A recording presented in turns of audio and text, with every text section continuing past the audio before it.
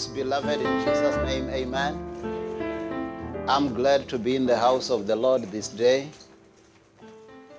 And we are continuing with what we started last week about the life of faith. But just as an introduction today, can I just start with you on, okay, those of you who have ever bought a new car, okay, the example will be very fitting for you. But any of you who ever bought anything new and it came with a package insert. So the purpose of that is that when you buy something new, let's take a car. If you buy a new car, they give you a manual about how that car should be operated. They also give you the service intervals for that car if you want that car to do well on earth. They give you a lot of things that you might find, why are they telling us this? Why are they telling us that? They are the manufacturers. They know best how that machine would work better. So, and they would even tell you, they would even give you the helpline numbers.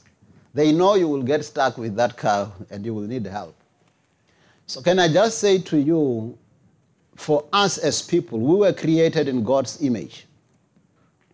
We carry the brand of God.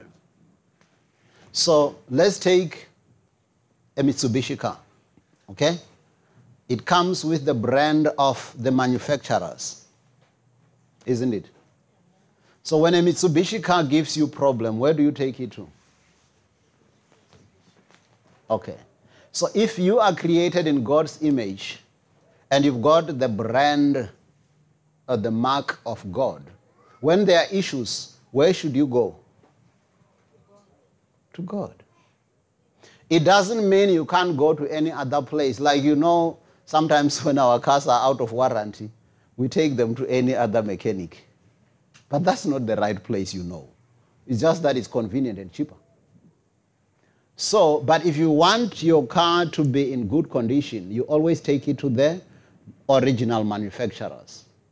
So can I just challenge you, all of you, that if you want to be victorious in this life, stay connected to your manufacturer, God. And one other thing that I've realized is that our manufacturer knows the service intervals for our lives. He stated that. He knows the kind of people you should associate with and which places you should be. He knows that. So it's only sometimes when we think we know better than our maker that we land in trouble. So as we are continuing today, I want to show you that nothing takes God by surprise. Tell your neighbor, nothing takes God by surprise. So we may be surprised at some other things, but God is never taken aback. Amen. Which means if I stay close to God, He can tell me things beforehand. Amen. Go with me to the book of John chapter 16, verse 33, Amplified Classic. I just want us to connect with what we started last week and then we'll proceed. But let's use this John 16:33 Amplified Classic to connect. Because you will see that God does not bring us here on earth, or Jesus does not bring us here and say, figure it out. Amen. He doesn't say figure it out, He tells you. He tells you beforehand. Hallelujah. So that when things come, you know exactly what to do. So it's not that in this world you will not have troubles. It's not that in this world you will not have challenges. And Jesus tells us beforehand. Read. I have told you these things so that in me you may have perfect peace and confidence. Okay. He says, I have told you these things so that in me you may have perfect confidence and peace. In other words, He tells us beforehand so that even when things come, we already know the answer. It's almost like the other time I was giving you an example. Those of you who like sports, soccer or any other sport, if a match is recorded, you already know the results, isn't it? So it doesn't matter if the other team scores first. If you know the end, you are relaxed. Why? Because you know the end of the book. You know the end of the story.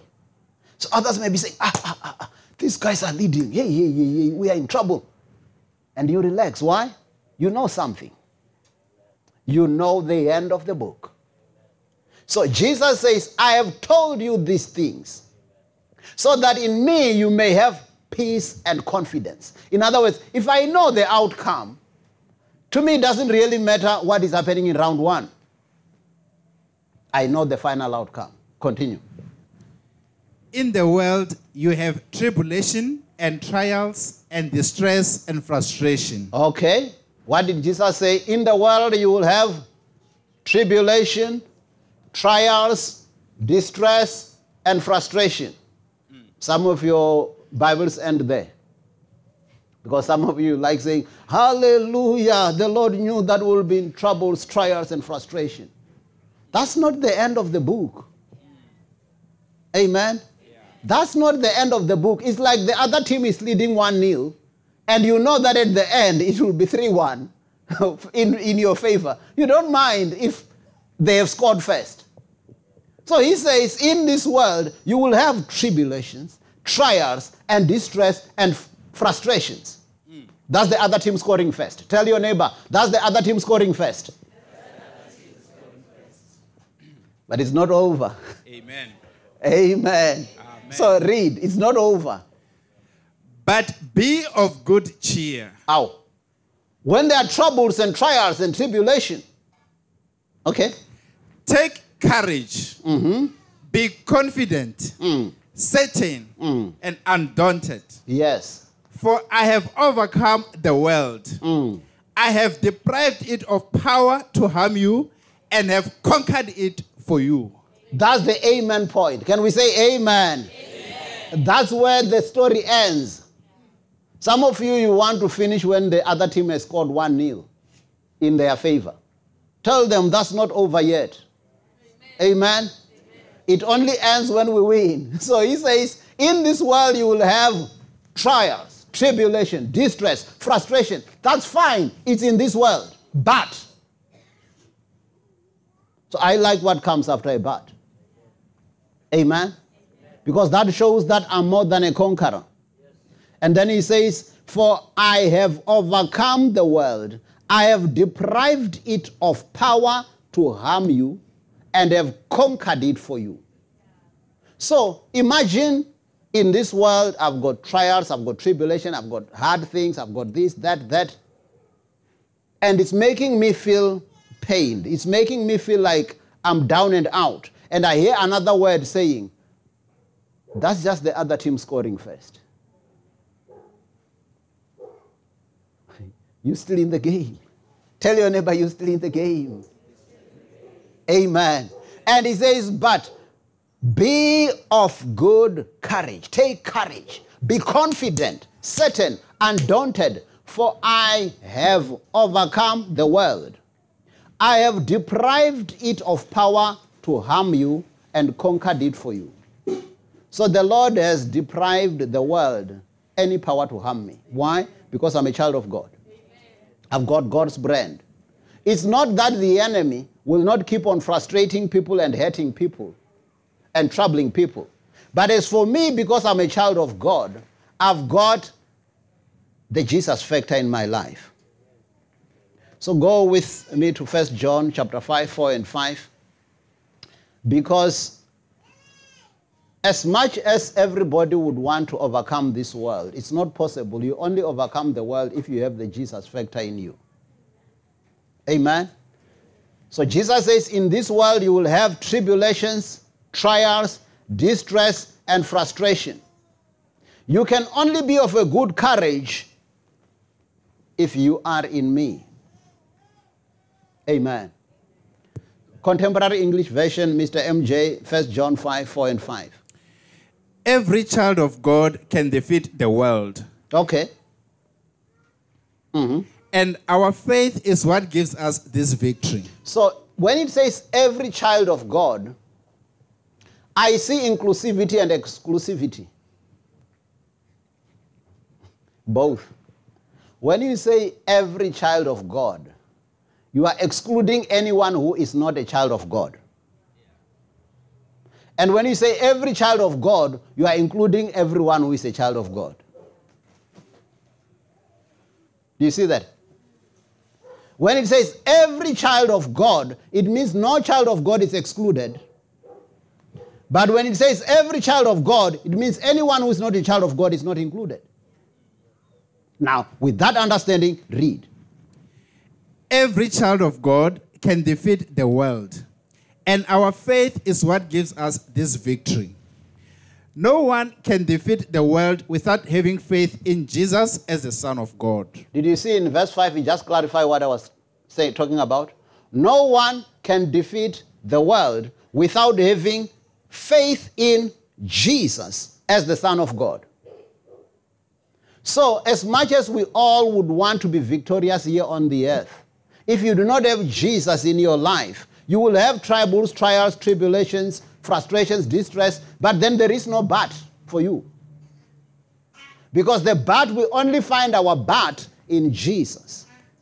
So he says, no one can defeat the world without having faith in Jesus as the Son of God.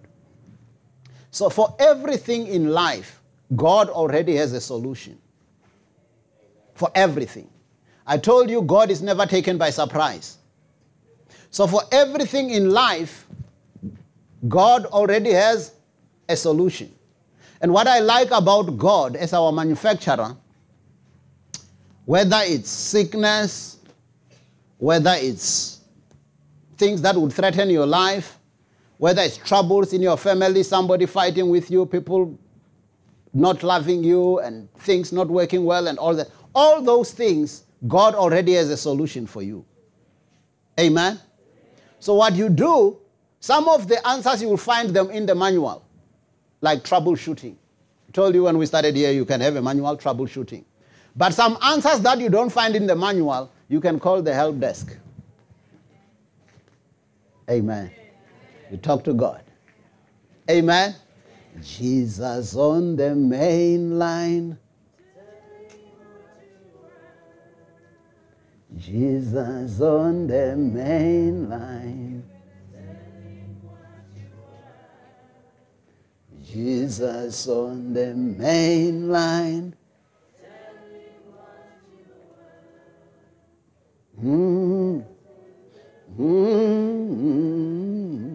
That's the advantage of being a child of God. You can call the main line.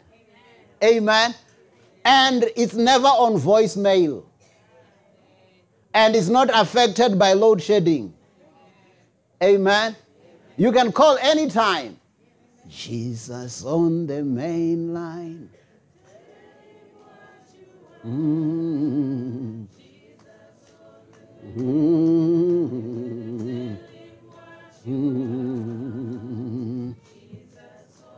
Main line. He's main line now. Amen. That's why today after church, some of us are going to remain. And Jesus on the main line.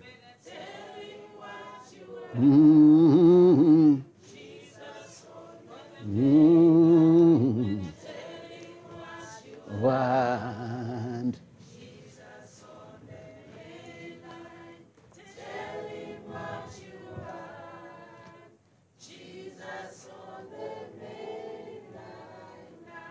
That should be your attitude when you go to pray. Amen. Amen. Prayer should not be that other burden. Now the pastor says, after church, there will be prayer. I've got many other things to do. Jesus on the main line.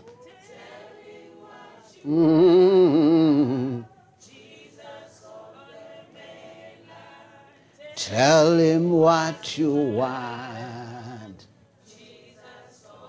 Main line.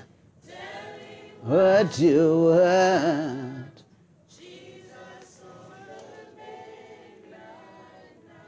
I have things to tell Jesus. I've got things to tell Jesus. I'm remaining after church. Some of us are remaining after church for prayer. We've got things to tell Jesus. He's on the main line. Amen. So let's go to Romans chapter 1, verse 16 and 17, because, like I said, I want to connect this with what we need to share today. What I realized that, like I said, that the Word of God has got solution for everything. The Word of God is the power of God to save us. Amen. Psalms 107 verse 20 says, and he sent his word and healed them and delivered them from their destructions. Which means when I have the word, I've got my solution. Amen. And if I don't find it in the written word, I call the help desk. Amen. Because most of the things are in the written word, the word of God. But some may not be here. My specific thing that I'm facing now may not be here written, but I've got the Holy Spirit in me. And you can tell me. So, Romans 1, 16 and 17, New King James Version, Mr. MJ. For I am not ashamed of the gospel of Christ, for it is the power of God to salvation for everyone who believes. Yeah. For the Jew first, and also for the Greek. For in it the righteousness of God is revealed from faith to faith. As it is written, the just shall live by faith. Amen. Can we all say amen? Amen. He says, I am not ashamed of the gospel of Christ, for it is the power of God to salvation for everyone who believes. I told you the Mukosi rendition of this verse is, I am not ashamed of the word of God, for it is the power that God uses to save us from every situation as we believe. So when I receive the word about healing, that word is the power of God to healing. I told you the word salvation there. Unfortunately, in English, it's a limited word, that one. If you go to the original Greek, the word salvation there doesn't only mean to be saved or to be rescued. It includes sound mind, divine health, peace, everything good. So for every other thing that I may need in this life, there is the power of God to give me victory. And that is the word of God. And then it says, as it is written, so it's revealed from faith to faith. I told you, this is very simple. The first faith is the faith when you accepted Jesus as your Lord and Savior. The second faith is the faith that you live by every time now as a child of God. Because when you accepted Jesus, you accepted him without seeing him. You believed it. So it means every other thing you will accept from God, you will accept it without seeing it, you will believe it. And then you will have it. So it says, as it is written, the just shall live by faith. And I told you last week, it's not like faith is an option. You live by it. That's why we are talking about the life of faith. Now, last week we told you how Jesus used his faith. Because in Galatians 2:20 it says, I am crucified with Christ, nevertheless I live, yet not I, but Christ liveth in me. And the life which I now live in the flesh, I live by the faith of the Son of God, who loved me and gave himself for me. So we said we live by the faith of Jesus. And we showed you how the faith of Jesus works, isn't it? We gave you many examples how Jesus exercised faith on the earth. We also gave you example about how God created the heavens and the earth in the beginning. He just spoke into his situations. And we told you even Jesus, he would believe and just speak. And you have the same creative power in you. You can believe and speak, and things will come to pass. The problem with some of us is that we don't want to speak unless we see it first. But you won't see it until you speak it. You remember in Genesis chapter 1, it says, in the beginning God created the heavens and the earth. The earth was without form and void, and darkness was upon the face of the deep. The Spirit of the Lord moved upon the face of the waters. And God said, Did God say it's too dark here? No. He said, let there be light. And there was light. So even in your darkness, speak light. Even in the face of death, speak life.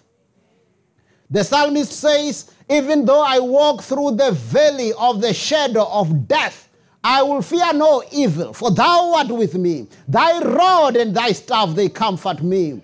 And I will dwell in the house of the Lord forever and ever. Surely goodness and mercy shall follow me all the days of my life.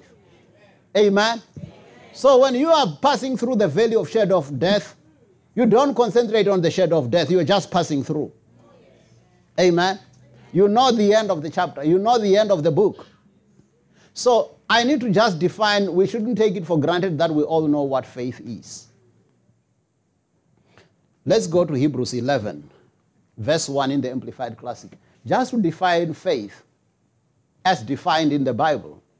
Because there are many things that sometimes we do and say, no, but I was standing by faith and it didn't happen. It means faith doesn't work. Faith works. Amen. So you need to understand what is faith and how do you use faith. Because if the just shall live by faith, then I can't be a child of God and not know how to use faith. Last week I also told you about use your faith like a mechanic uses a tool.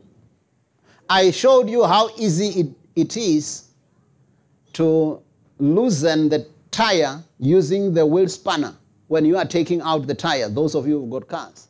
But if you try to take that out with your fingers, you will say it is impossible. You're just using the wrong equipment. So similarly, there are things that with your faith, you can unlock them. You can unlock them. But if you use the wrong equipment, you are going to say it is impossible. While the word of God says nothing is impossible to him who believes. That's Mark 9:23. So all things are possible to him who believes. So it means if you use the right tool, the faith tool, you've got it made. So Hebrews 11:1 Amplified Classic, Mr. MJ. Now, faith is the assurance, the confirmation, the title deed of the things we hope for, being the proof of things we do not see and the conviction of their reality. Faith perceiving as real fact what is not revealed to the senses. That portion of scripture is loaded, especially in the Amplified Classic. It says, faith is the assurance. You remember Jesus says, I tell you these things. I've told you this thing beforehand, so that in me you may have peace and confidence. So a person with faith is assured. A person with faith doesn't panic. Okay? I told you last week how when they told Jesus that Lazarus is sick, come quickly. And Jesus doesn't rush. He's not moved by circumstances. He says this sickness is not unto death, but to the glory of the Father. Amen. And later, Lazarus died. And then he said, he's sleeping. They said, okay, if he's asleep, we don't have to trouble ourselves by going there, he will wake up. He said, okay, let me speak the language you understand. Lazarus is dead. Probably some of the Thomas is there saying, but he just told us that this sickness is not unto death. When you are with Jesus, don't ask questions, believe. Amen? Amen. Tell your neighbor, when you are with Jesus, don't ask questions, believe. That's how it works with Jesus. You remember when Peter wanted money for tax with Jesus? He comes and Jesus anticipates that Peter wants money for tax. Then he says, go to the sea, throw in your fishing line, and the first fish you catch will have money or tax for you and for me. So we just told you when you are with Jesus, don't what? Don't ask questions. Even if you are an experienced fisherman like Peter. Because an experienced fisherman like Peter would have said, Jesus, did I hear you right? Did you say I must go to the sea and catch the fish? The first fish that I catch will have money for tax. Or can't you be realistic, Jesus? This is how it works, Jesus. Maybe it's because you are not a fisherman. You are not a professional. You need to respect our trade. I've been a professional fisherman all the days of my life. What we do is we go and we catch fish and we sell them and get money. This thing of yours, of saying you go to the sea, you catch a fish and you'll get money. I've been fishing the rest of my life. I never caught one fish with money in its mouth. When you are with Jesus, don't ask questions, Peter. Just believe. That's what I will also do. When Jesus tells me something, I just do it. You remember the mother of Jesus says, when they ran out of wine in the wedding in Cana, the mother says to the servants, whatever he tells you to do, do it. Then they are looking for wine, and Jesus says to them, fill the water pots with water. When you are with Jesus, don't ask questions. Just believe. Because when they said fill the water pots with water, what do you think goes through the minds of many people? What is he trying to do? We said we are running out of wine. Is he going to make some sweet-aid, Kool-Aid, pour something there? How do we fill the water pot with water when we need wine? When you are with Jesus, just do it. Whatever he tells you to do, do it. And you know what happened, isn't it? Yeah. He told them, draw now and take to the governor of the feast. Huh? Take the water to the governor of the feast. And imagine you fill all their containers with water when they are looking for wine. Huh? And probably the servants there were saying, I don't understand this. I thought maybe after we filled the water pots with water, he will do something and then we can draw the wine to the governor of the feast. So how do we draw water to the governor of the feast? And I think the governor of the feast by that time was already frustrated. Imagine you have a wedding and you run short to supply your people. You should be frustrated, isn't it? Now you have these people coming to mock you. They bring the water and say it's wine. Don't you think that's what was going through the minds of some of these servants? But the mother of Jesus had already said, whatever he tells you to do, do it. They drew. And as they were going, so how it changes into wine, that's not your problem. You did not say water will change into wine. Jesus told us to do it. He knows how to fix it. Tell your neighbor, Jesus told us what to do. He knows how to do it. Amen. My role is only to believe and let him be the doer. So when they drew that and gave it to the governor of the feast, the Bible says, when he tasted the water that had turned into wine. When it turned into wine, I don't know. But the water was now wine. He said, you've brought the best, you kept the best wine for last. Many people, they usually bring the best wine, and when people are drunk, then they bring the cheap wine. You saved the best for last. How did you do it? The Jesus factor. Amen. So, when it says faith is the assurance, the confirmation, the title did, I like that word assurance. Where you are able to sleep in the middle of the storm. You remember Jesus when he was with his disciples and there were waves and storms beating on their boat. When the disciples were saying, don't you care that we perish? Because they were walking by sight. Jesus wasn't troubled. He knew that he would not drown in the sea. So for me, when he asked his disciples, how is it that you have no faith? For me, I think he was talking two things, but you can make your own interpretations. One, I think he was saying, do you think I can die in the sea and drown?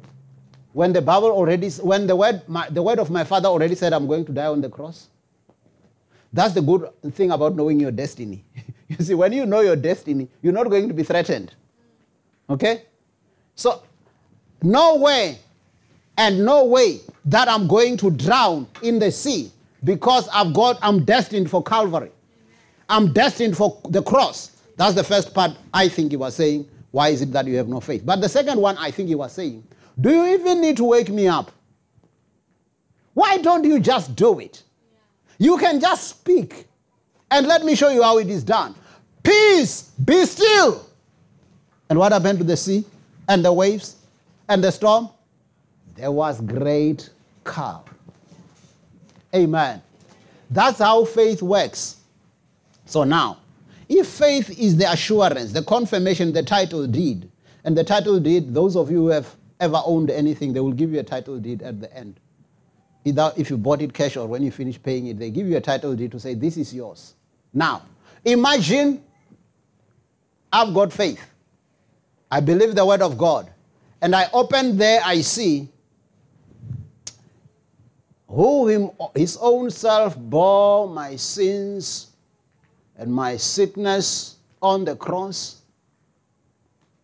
He was wounded for my transgressions. He was bruised for my iniquities. The chastisement of my peace was upon him. And with his stripes, I am healed. That's what I'm seeing. And my body says, you are sick. What must I believe? The word of my body? Huh? What do you believe? The word of your body? Do you? Yes. That's why we say, I'm not moved by what I see. I walk by faith. We don't walk by sight, we walk by faith. Amen? So if I don't walk by sight, I walk by faith. Now I want to show you this here.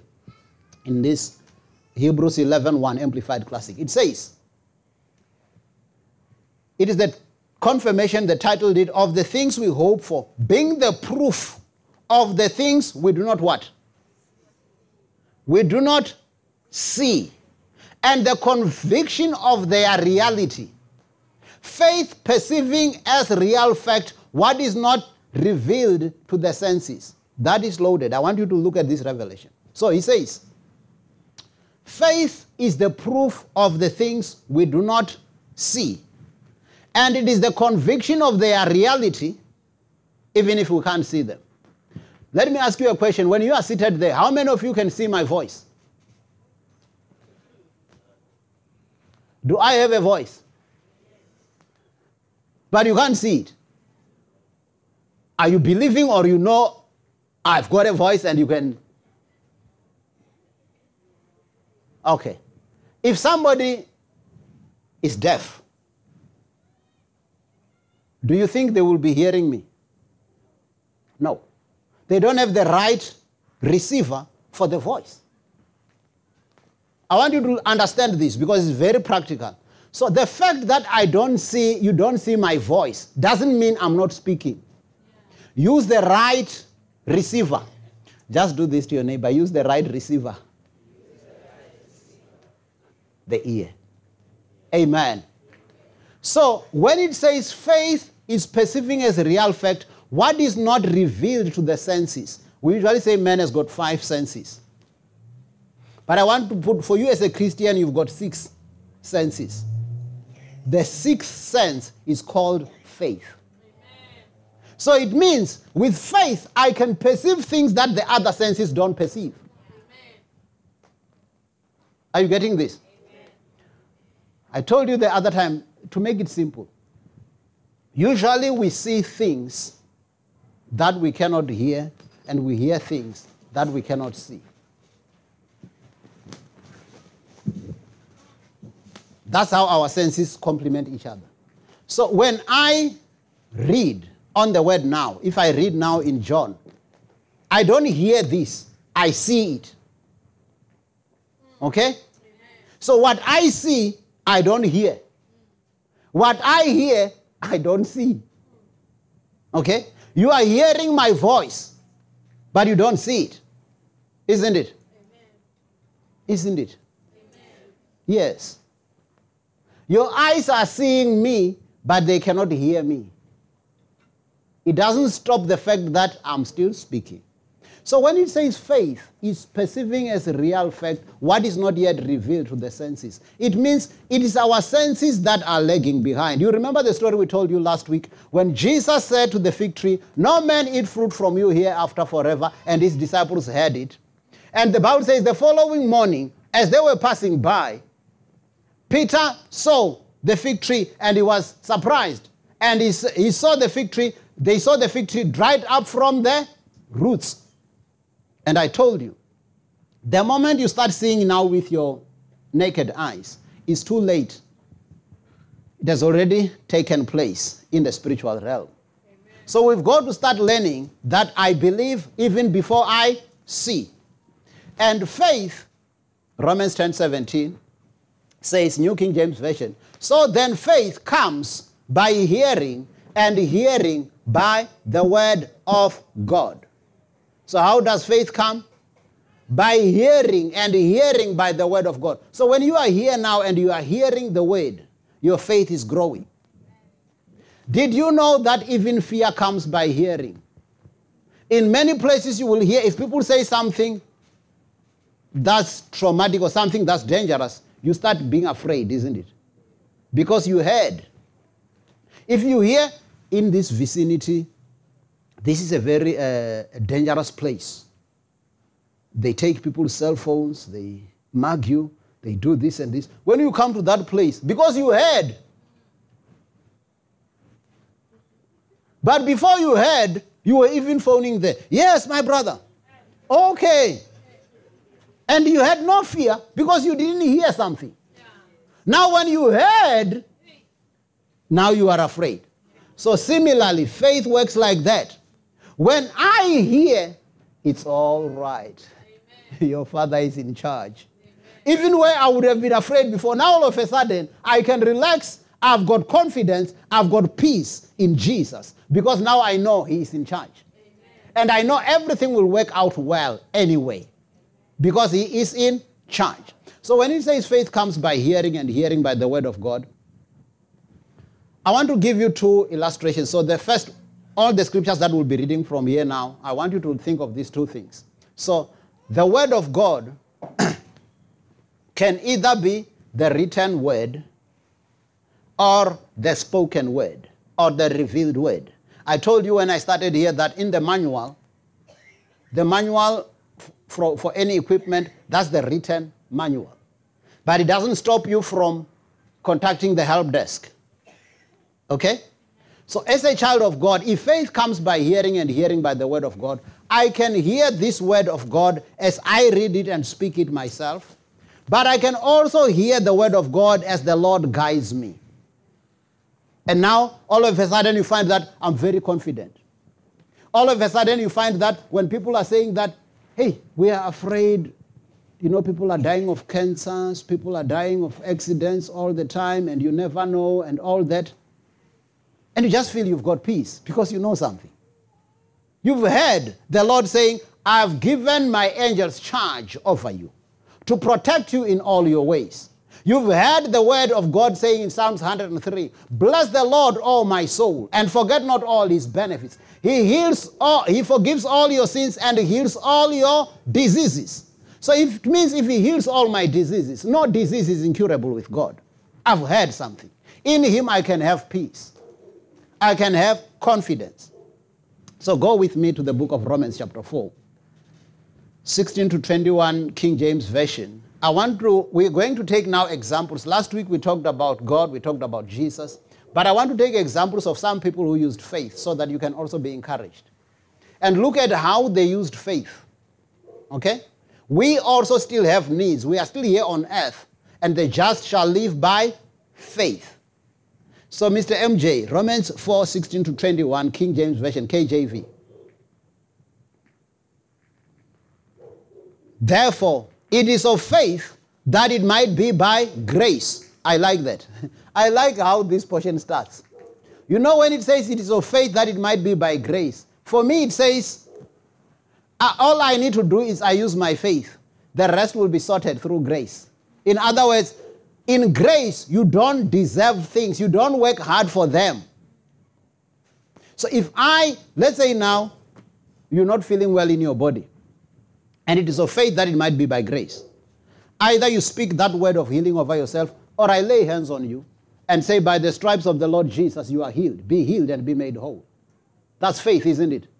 But to show that it's by grace, did I do anything in the natural to try and make you get healed? Huh?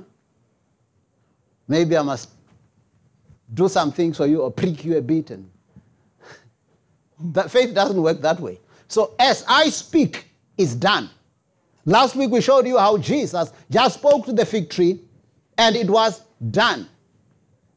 Amen. So if it is of faith that it might be by grace, to the end that the promise might be sure to all the seed, not only to that which is of the law, but also that which is of the faith of Abraham, who is the father of us all. Now, look at how verse 17 starts. Mr. MJ. As it is written. Okay. We said the word can either be spoken or the written word. As it is written. So even what is written, if you believe it as it is written, it will come to pass. Amen. Are you getting that? Yeah. As it is written. Continue. I have made thee a father of many nations. So it means, as it is written, even when you see and it is written, that's how Jesus defeated the devil. You remember in Matthew chapter 4, Jesus always said, it is written.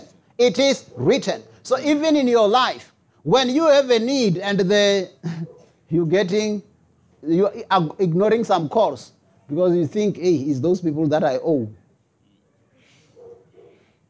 Yes, you can continue ignoring them, but at least come to know what is written.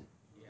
What is written is that my God shall supply all my needs according to his riches in glory by Christ Jesus. What is written is that the Lord is my shepherd, I shall not want. Amen. He provides for me. Amen. So as I'm a giver, I'm going to trust God. I'm going to give as God has prompted me to, as God has commanded me to. As I give, he multiplies my seed sown and increase the fruit of my righteousness. As I give my tithe, he said he will open windows of heaven for me and pour me out blessings that I shall not have room enough to receive. Amen? Amen. And the moment, that's why the Bible would say then in Malachi, it says, test me now herewith and see if I will not open windows of heaven for me. I tested God in this thing of tithing long ago before I started working. I was still a student. Fortunately, some of us during our time when we were students, we would get bursaries where they would also give you a stipend. I started tithing then, and I've never stopped. Yeah. Amen? Amen? It works. Yeah. It works. Amen? Amen? So if you haven't started yet, some of us started when we were still students, and we're still doing it now. Yeah. So the issue is, once something is written, and God has spoken it, he is watching over his word to fulfill it. So he is the one who said, this thing will work this way. And as I give, I expect him to do his part. Now it says, as it is written, I've made you a father of many nations. Continue. Before him whom he believed, even God who quickeneth the dead and calleth those things which be not as though they were. It says God calls those things that be not as though they were. Those things may not be there according to the five senses. But in faith world, those things are there. Yeah. Amen? When you speak your faith, you are calling things that are not there in the natural as though they were there. But they are there in the spiritual. Continue. Who against hope believed in hope that he might become the father of many nations, according to that which was spoken. Did you see the two words? At the top it says, as it is written. Now it says, according to that which was spoken. Do you see that? Yeah. According to what was written, according to that which was spoken. Amen. So you've got to keep on exposing yourself to hearing the word. Either the spoken word or the written word. So now if it's just the written word, you need to translate it from a written form to the spoken form. Yeah. And you don't only hear it when the pastor is preaching on Sunday, you also go home and hear yourself speaking it. You actually believe yourself more than you believe anybody else, isn't it? Isn't it? Amen. I mean, if any of you doesn't believe yourself more than you believe anybody else, I would be surprised. What kind of a person are you? I trust that you believe yourself more than you believe anybody else. Amen.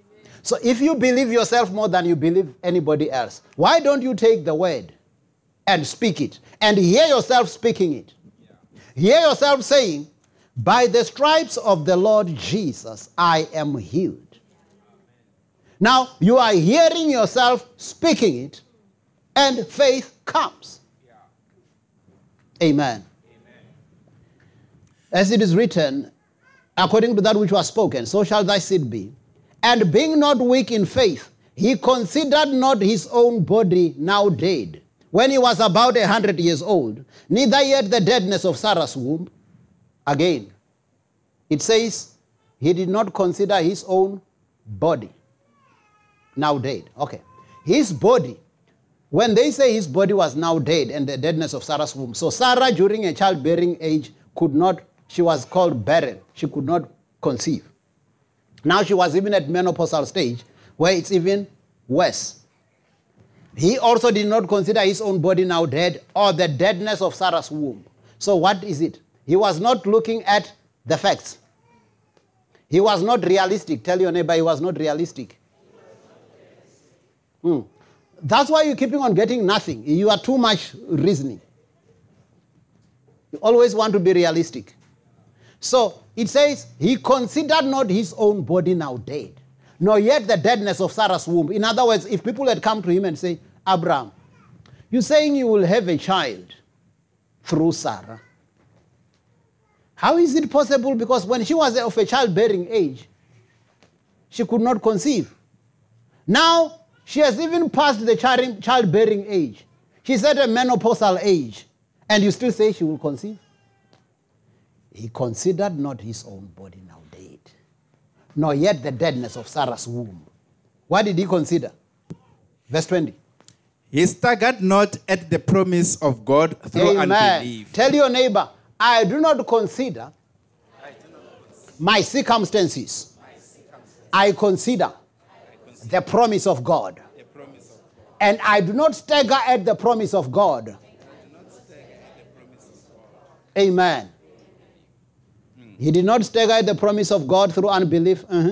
But was strong in faith. Yes. Giving glory to God. Yes. And being fully persuaded that what he had promised, he was able also to perform. I like faith.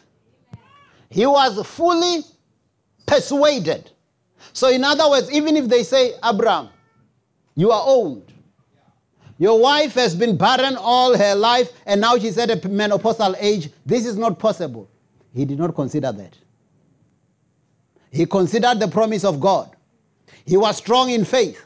He was giving glory to God, saying, I am the father of many nations. You know, he was even changing the name. He used to be Abram, the exalted father. And God says, let's make it practical. Speak it into being. Amen. From now on, you are called the father of multitudes. Amen. And imagine people calling him, father of so many children. Father of so many children. And in the natural, how many were they? But that's not an issue. If God says I will have many children, you can as well start calling me now. Amen. Because you will call me anyway.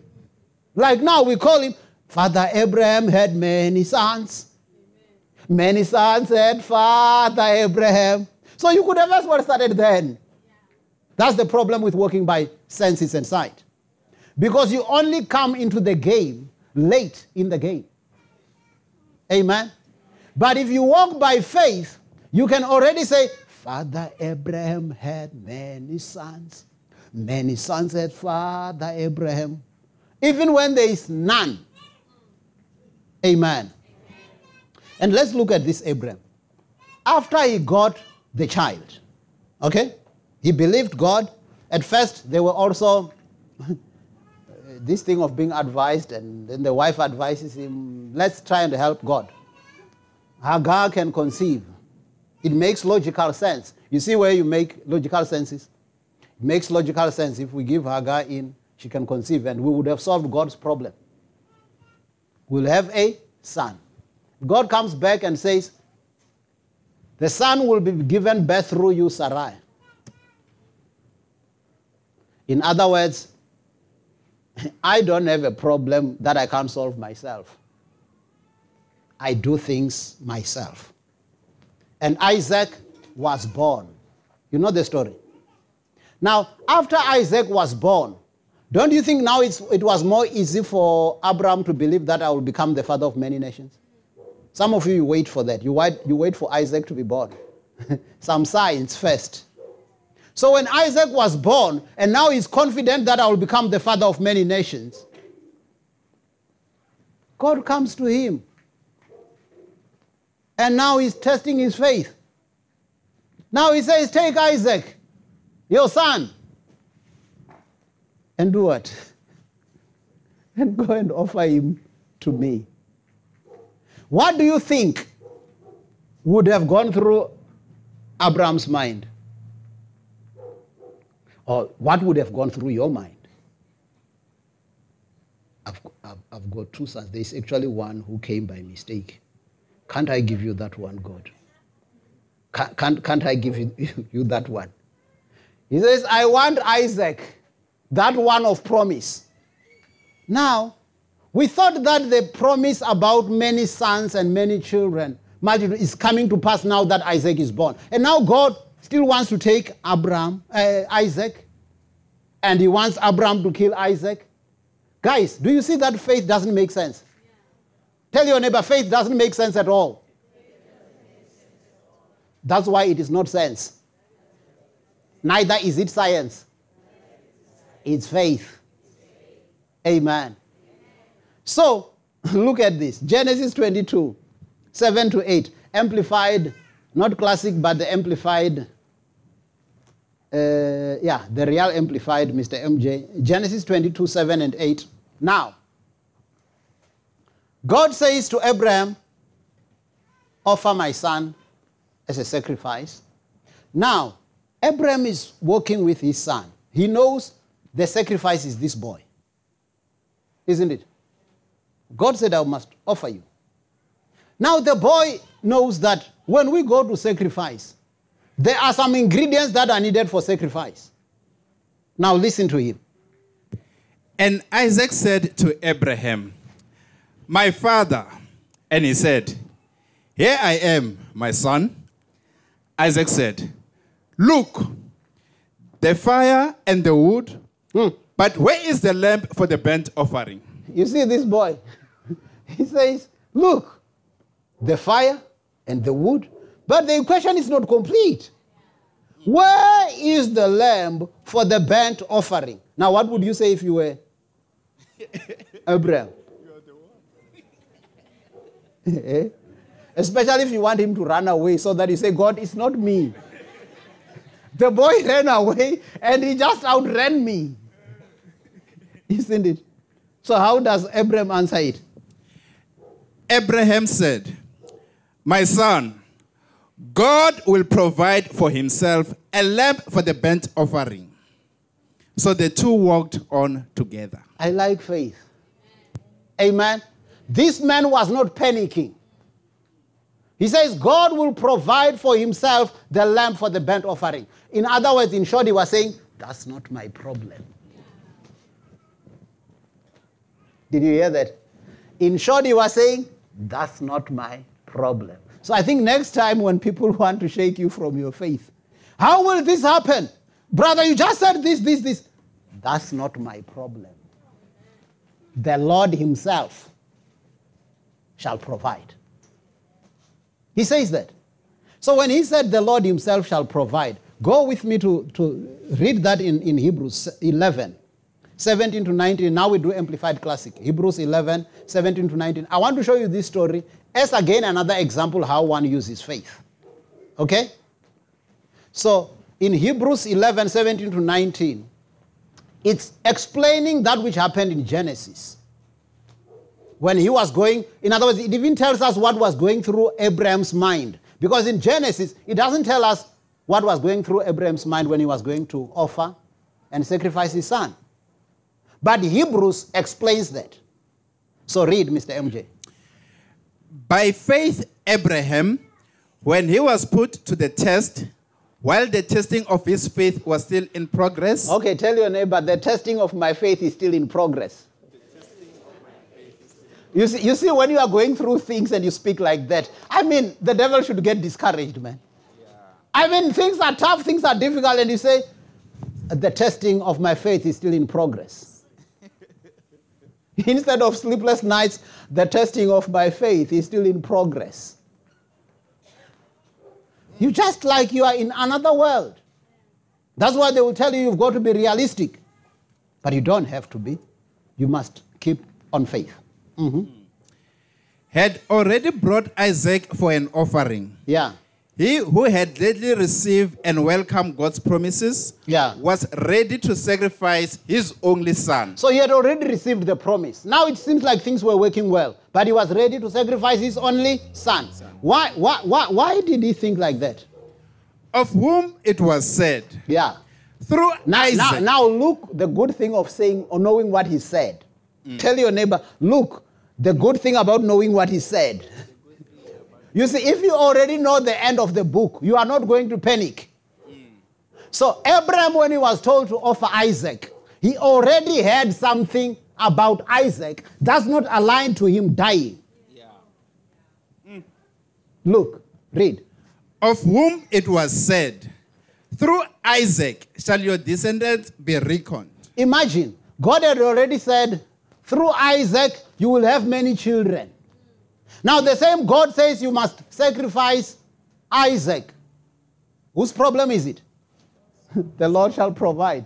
Because now Isaac is here, now he says we sacrifice him. We're not going. So I think by this time, Abraham had learned his lessons, that you don't help God. God is never stuck. Okay? He was God before you were born. He will remain God after you are gone. Amen. So now, it says, through Isaac shall your descendants be reckoned. So, what then was going through Abraham's mind? Verse 19. I told you, some of the things, you see, Abraham was like us. He would sometimes think. But the good thing with him is that he was thinking based on what God has said. So, if you think according to what God has said, you will relax like Abraham. So, look at what he was thinking. Verse 19. For he reasoned that God was able to raise him up even from among the dead.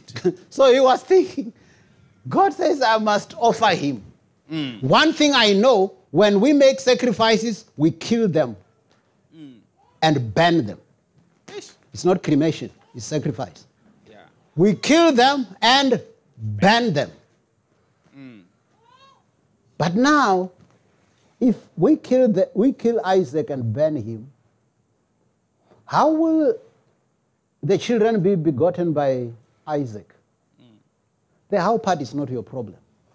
So he reasoned, God can even raise him from the dead. That was like, so I think Abraham was in these two minds. Either the Lord will provide the lamb and stop me from sacrificing Isaac, or if I sacrifice Isaac, the matter is completely in his hands. He will have to raise him from the dead. Continue. Indeed, in the sense that Isaac was figuratively dead, potentially sacrificed, he did actually receive him back from the dead. Is that what the Word of God says? Do you see how simple faith is? Many times we stumble because we depend so much on things. We reason too much instead of just believing. I'm learning to just believe God like a child. Amen. In other words, the Bible even says, foolishness with the world is wisdom in the sight of God. So sometimes people would even say how stupid that is. But it's working. Imagine people say how stupid and how foolish it is, and you're keeping on getting results. They can say what they say, but I'm enjoying the results of faith. Can you tell your neighbor, they can say what they say, but I'm enjoying the rewards of faith. Amen. So it doesn't matter what they say. Even if they say how stupid you are, if you're getting results, rejoice. And they who think they are wise, they are troubled and they can't even sleep, which means your wisdom cannot save you. Okay? Now, let me take two other examples. We're beginning to descend now. Okay? Can we think about, because this thing of faith, I told you faith should be based on what God has said. I remember one time, go with me to the book of Matthew chapter 14, from 28 to 32 in the Amplified Classic. This was the time when the disciples were in the boat and Jesus came to them walking on the sea, on the water. Okay? They saw him and thought it was a ghost. Why do you think they thought it was a ghost? People can't, only wind can go over water and not sink. A person with flesh and blood must sink. So when they saw him walking like this, it's like, it should be a ghost. Isn't it? Now, Jesus said, don't be afraid, it's me. Now listen to Peter, verse 28. And Peter answered him, Lord, if it is you, command me to come to you on the water. Okay, can I ask you a question? Why didn't Peter say, if it is you, wave me to come to you?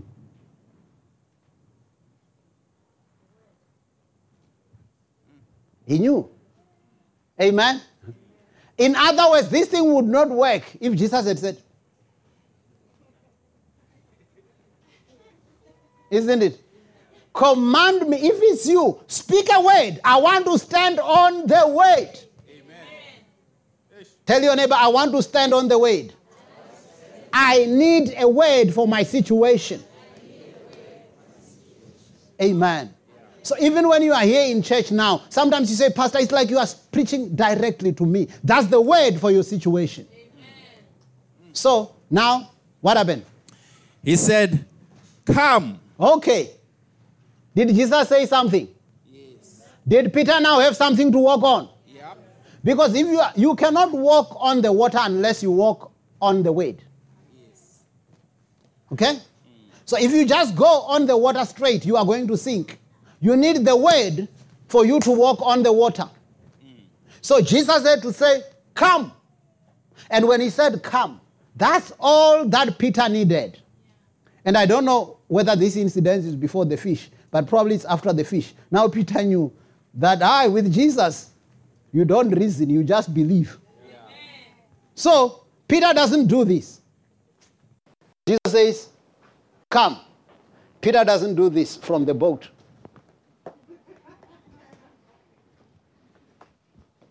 He doesn't do that.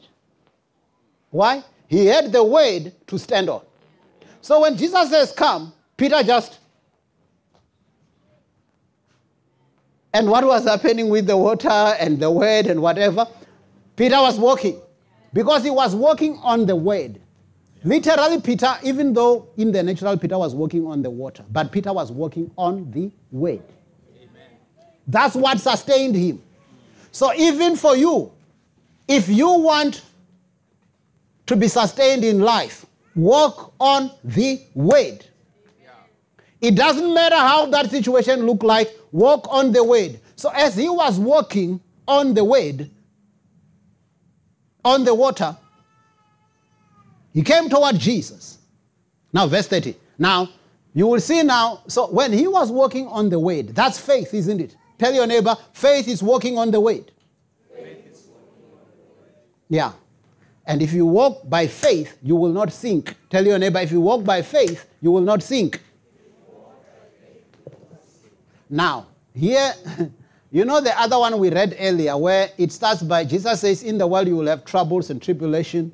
And then he says, but be of good cheer. So in other words, the end of the chapter was that. But now here, if you look at this, Peter starts well. He walked on the water. When he was walking on the word, he walked on the water. But verse 30. But when he perceived and felt the strong wind, what was this faith? It's senses.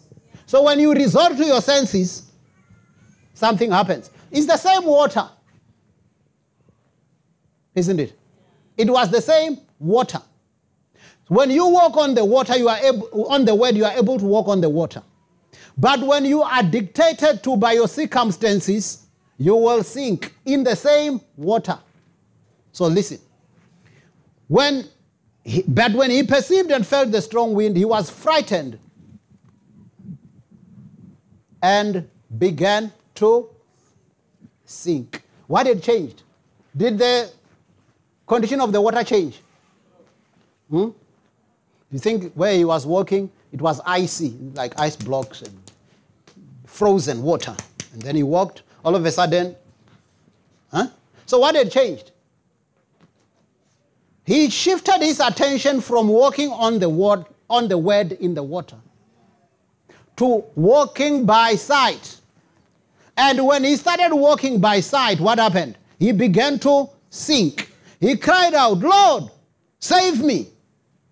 And held him, saying to him, instantly Jesus reached out his hand and caught him and held him, saying, Oh, you of little faith, why did you doubt? Did you see that? Oh, you of little faith. In other words, Jesus was saying, when Jesus was there, he was saying, hey, Peter, you're doing well. Like some of you, Jesus is watching you now and saying, you're doing well. You're doing well as you're standing on the word. As you are not moved by circumstances, you're doing well. Keep on. And all of a sudden now Peter starts looking around and he begins to sink. Now Jesus says, oh, you of little faith, why did you doubt? Did you see that? He says, oh, you of little faith, why did you doubt? Now this reminds me of Hebrews. The book of Hebrews chapter 12 talks about we are surrounded by such great cloud of witnesses. People who have gone before us, who are like, there are people on the grandstand cheering you on. So in your faith, even when things are tough, as you are still standing on the word, they are cheering you on. Amen. Keep on going, brother. Keep on going, sister. Amen. Don't doubt. Don't give in. So he says, oh, you of little faith, why did you doubt? And when they got into the boat, the wind ceased. You know the problem with circumstances. They keep on changing.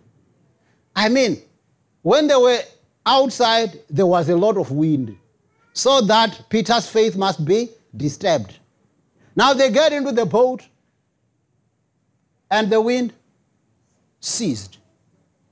So that's how your circumstances are like. When you are acting on faith, it's like things are exaggerated now. Have you ever realized? It's like when you want to trust God for healing. Say, I'm trusting God, I'm believing God. I'm believing God. By the stripes of the Lord Jesus, I'm healed. The enemy intensifies the pain to see whether you are sure of your story. Okay? Now all of a sudden, by the stripes of the Lord Jesus, I'm healed. And the pain goes. Don't you have some Panadol? Why? So the enemy, he works like that. The devil works like that. The devil is almost like you are in a tug of war. How many of you have ever realized that in a tug of war, you are pulling each other? Whoever gives in first loses. It's not that the other side is not feeling the pressure. So even when you are standing your ground, when you are feeling like it's hot in the kitchen, and you feel like quitting, just know that the devil is also about to quit. So just say, I won't start. The devil must know, and the devil must know that you are stubbornly a faith person. You stick your ground. Amen. Okay. So let me pick, I'll pick one or two and then we end because of time. The book of 2 Chronicles chapter 20. Now we're looking at Jehoshaphat. 2 Chronicles chapter 20, verse 1 to 4. In the New King James Version, it says, it happened after this that the people of Moab, with the people of Ammon and others with them, beside the Ammonites, came to the battle against Jehoshaphat. The same came and told Jehoshaphat, saying, A great multitude is coming against you from beyond the sea, from Syria, and they are in Hazazon Tamar, which is En-Gedi. Verse 3. And Jehoshaphat feared. Why did Jehoshaphat fear?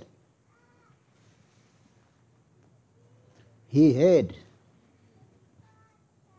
I told you, as much as faith comes by hearing, didn't I give you the example here when I began that if you hear that in this vicinity, when you pass a particular place, people take people's cell phones or whatever, then when you come to that point, you fear because you heard something. So he heard how the three nations were coming against him. He heard. And then fear came. But the good thing with Jehoshaphat is one, he knew that I've heard this. And fear is coming to grasp me. But I know something. I know something. He set himself to seek the Lord. That's what we're going to do after service. We set ourselves to seek the Lord. And he proclaimed a fast throughout all Judah. So Judah gathered together to ask help from the Lord. And from all the cities of Judah, they came to seek the Lord. Now, as they were seeking the Lord, verse 12 to 15.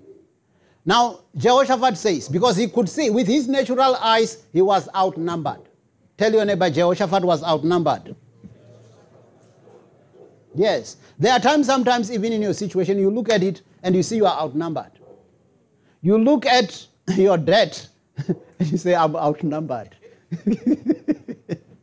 Because you see, when you are still in control, it's when you look at your debt and you know how you will pay it when you get a salary. Yeah.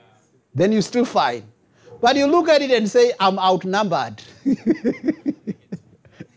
So in other words, all the things I can do will not solve this.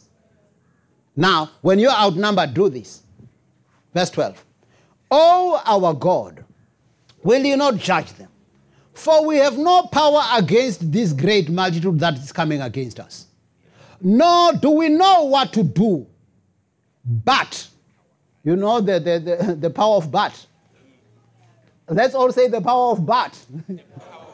Amen. Because it says, we can see, we are outnumbered.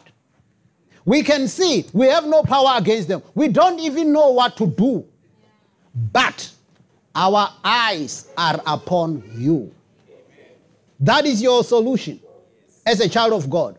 Even when you feel you are outnumbered and you don't know what to do, keep your eyes fixed on the Lord. He says, but our eyes are upon you.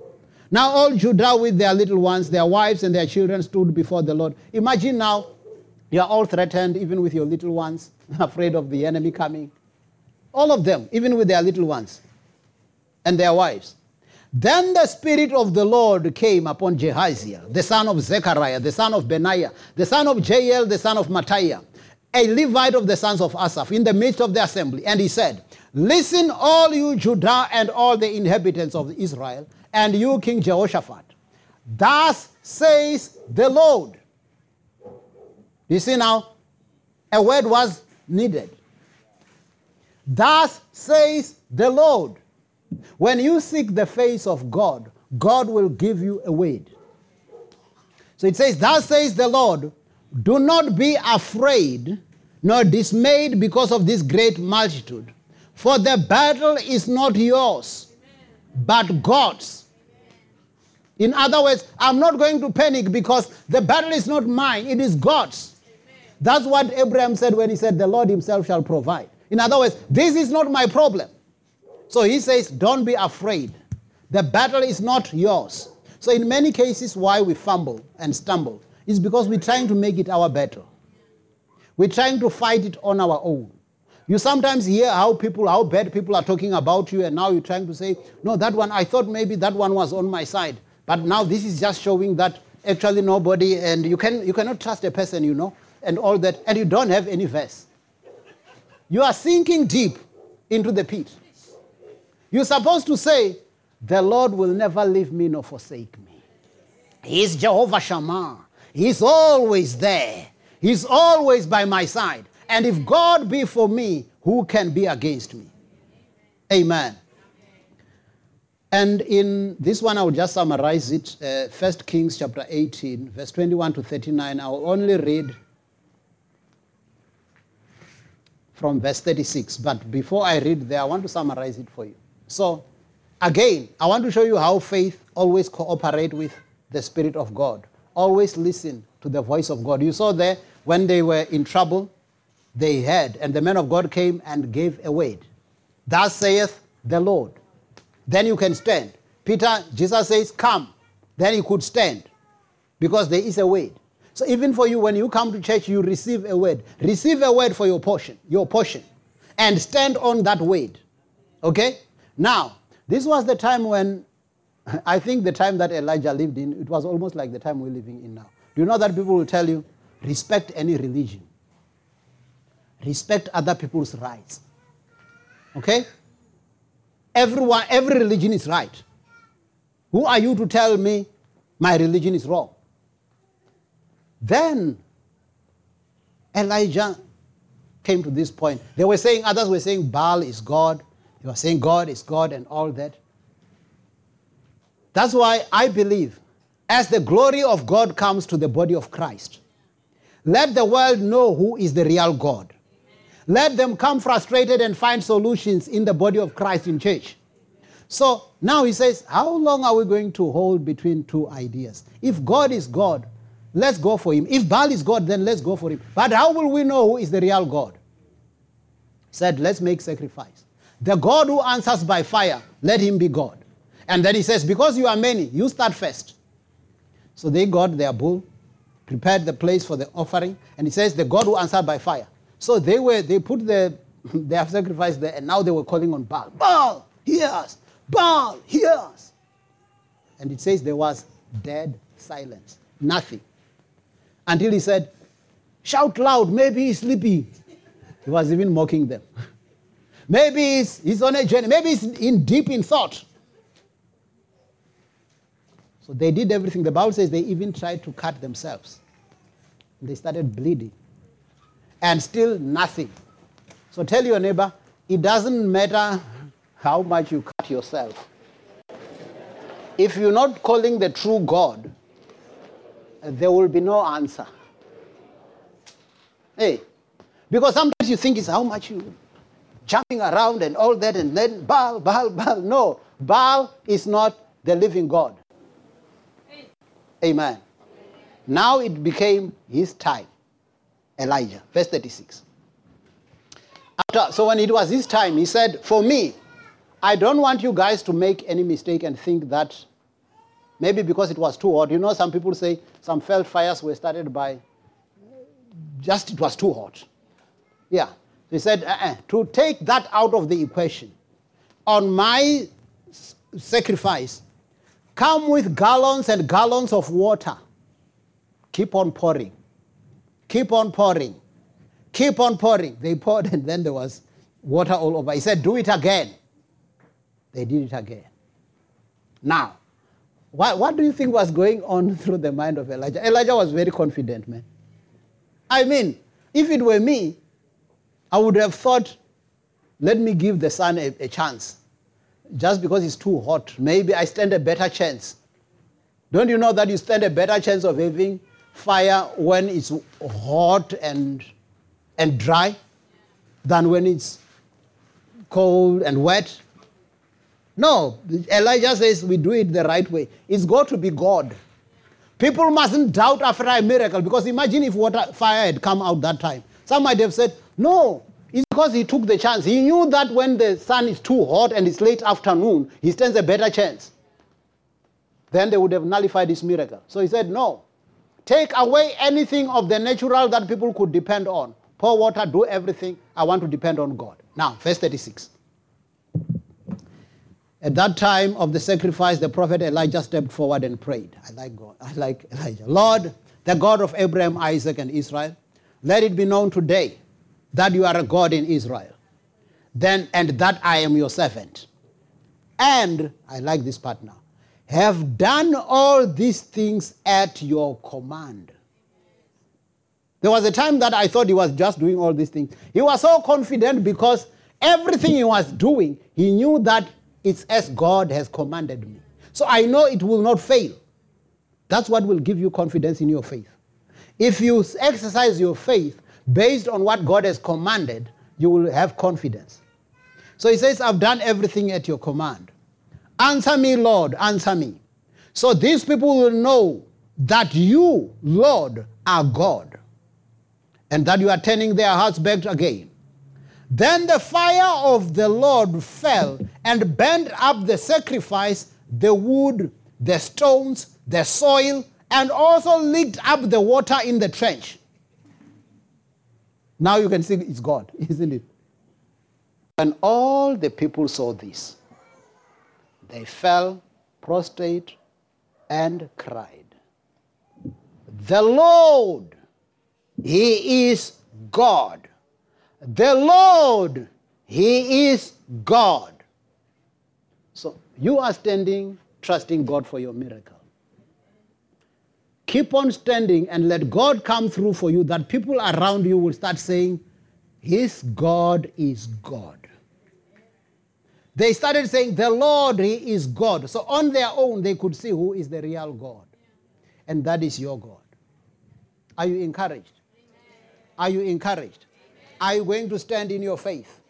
Standing on the word and not be moved by your circumstances. And use your sixth sense, the sense of faith. Amen. I want us to stand up and thank God.